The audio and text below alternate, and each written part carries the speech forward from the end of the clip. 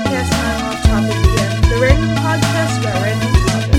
So if you're into that sort of thing, please follow me on Spotify, Google Podcasts, or any other podcast listening media that you prefer. And please do follow me on Instagram. That is I'm off topic again. No spacing, no abbreviation, no capitalization, just one word. And without any further ado, let's get started with this episode.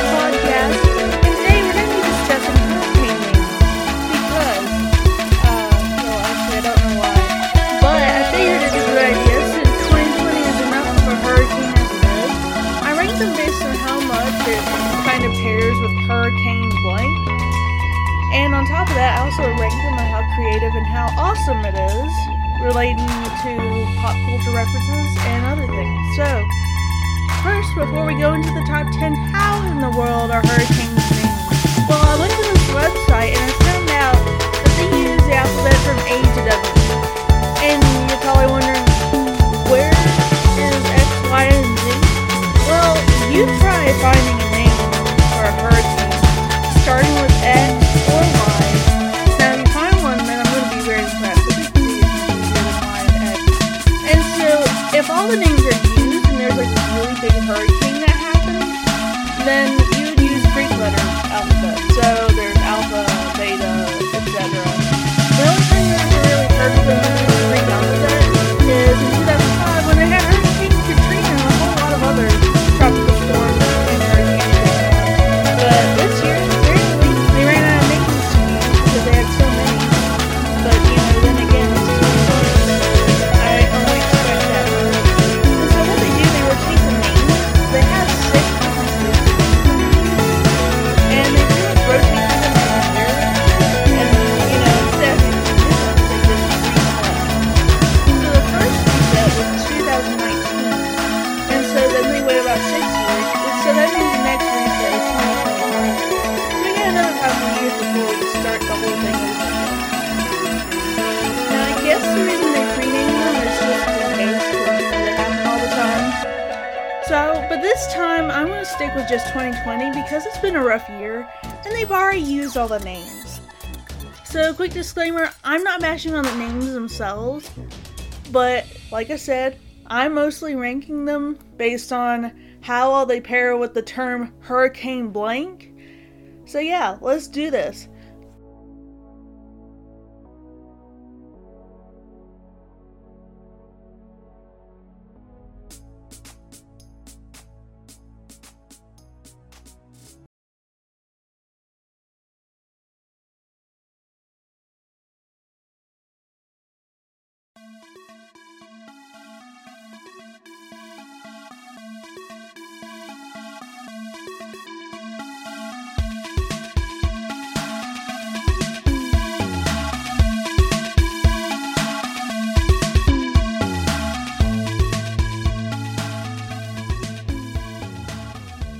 Okay, so the first name that we have listed is Teddy. Nothing wrong with the name Teddy, but Hurricane Teddy. Put that through your head. Teddy is like a cuddly name. Teddy is a good name for, the little stuffed animals you hug. Teddy is a good name for a dog. Not a good name for a hurricane. Of course, I get it. It may be a reference to Theodore Roosevelt, but, I don't know. I'm too tied with the teddy bear. Look, if you're gonna name a hurricane, go with Theodore. Because at least that's somewhat formal and a little bit, intimidating. Not Teddy. Okay, so number 2 on the list is Wilfred. Wilfred is about the same gist I get from Teddy, just not quite as much. Wilfred sounds a little bit more formal, but at the same time, Wilfred sounds like that rich neighbor that you have that releases their dog into your front yard, and the dog just does it all over the place. You're like, hey man, your dog is like going all over my yard. He's like, oops, I'm so sorry, he just does whatever he wants to. So yeah, that's the gist I get. I don't really get intimidated, it's more annoying than anything. But then again, hurricanes are annoying anyway. Okay, number 3. Ranking from the worst to the best, the third worst name is Nana. Hurricane Nana. Let me say that again. Hurricane Nana. You calling our grandmother a hurricane? Not gonna lie, if you got in trouble by your Nana and you saying, oh, here comes Hurricane Nana, yeah, I could see that though, honestly. But don't do that to our grandma. Okay, 4th worst name in the list is Bertha. There's a common phrase that goes with it. I will not say it because it's very negative in connotation. You know, Hurricane Bertha. I guess they're trying to emphasize the enormity of the hurricane, but I'm not getting it. I wouldn't go for Bertha. I would choose like a cooler name. I don't know a cooler name to start with B though. Like you'd have to be really creative with it. Okay, and the 5th worst name on the list, I think I might switch this actually. I'm gonna put Bertha as the 3rd worst and Nana as the 4th worst.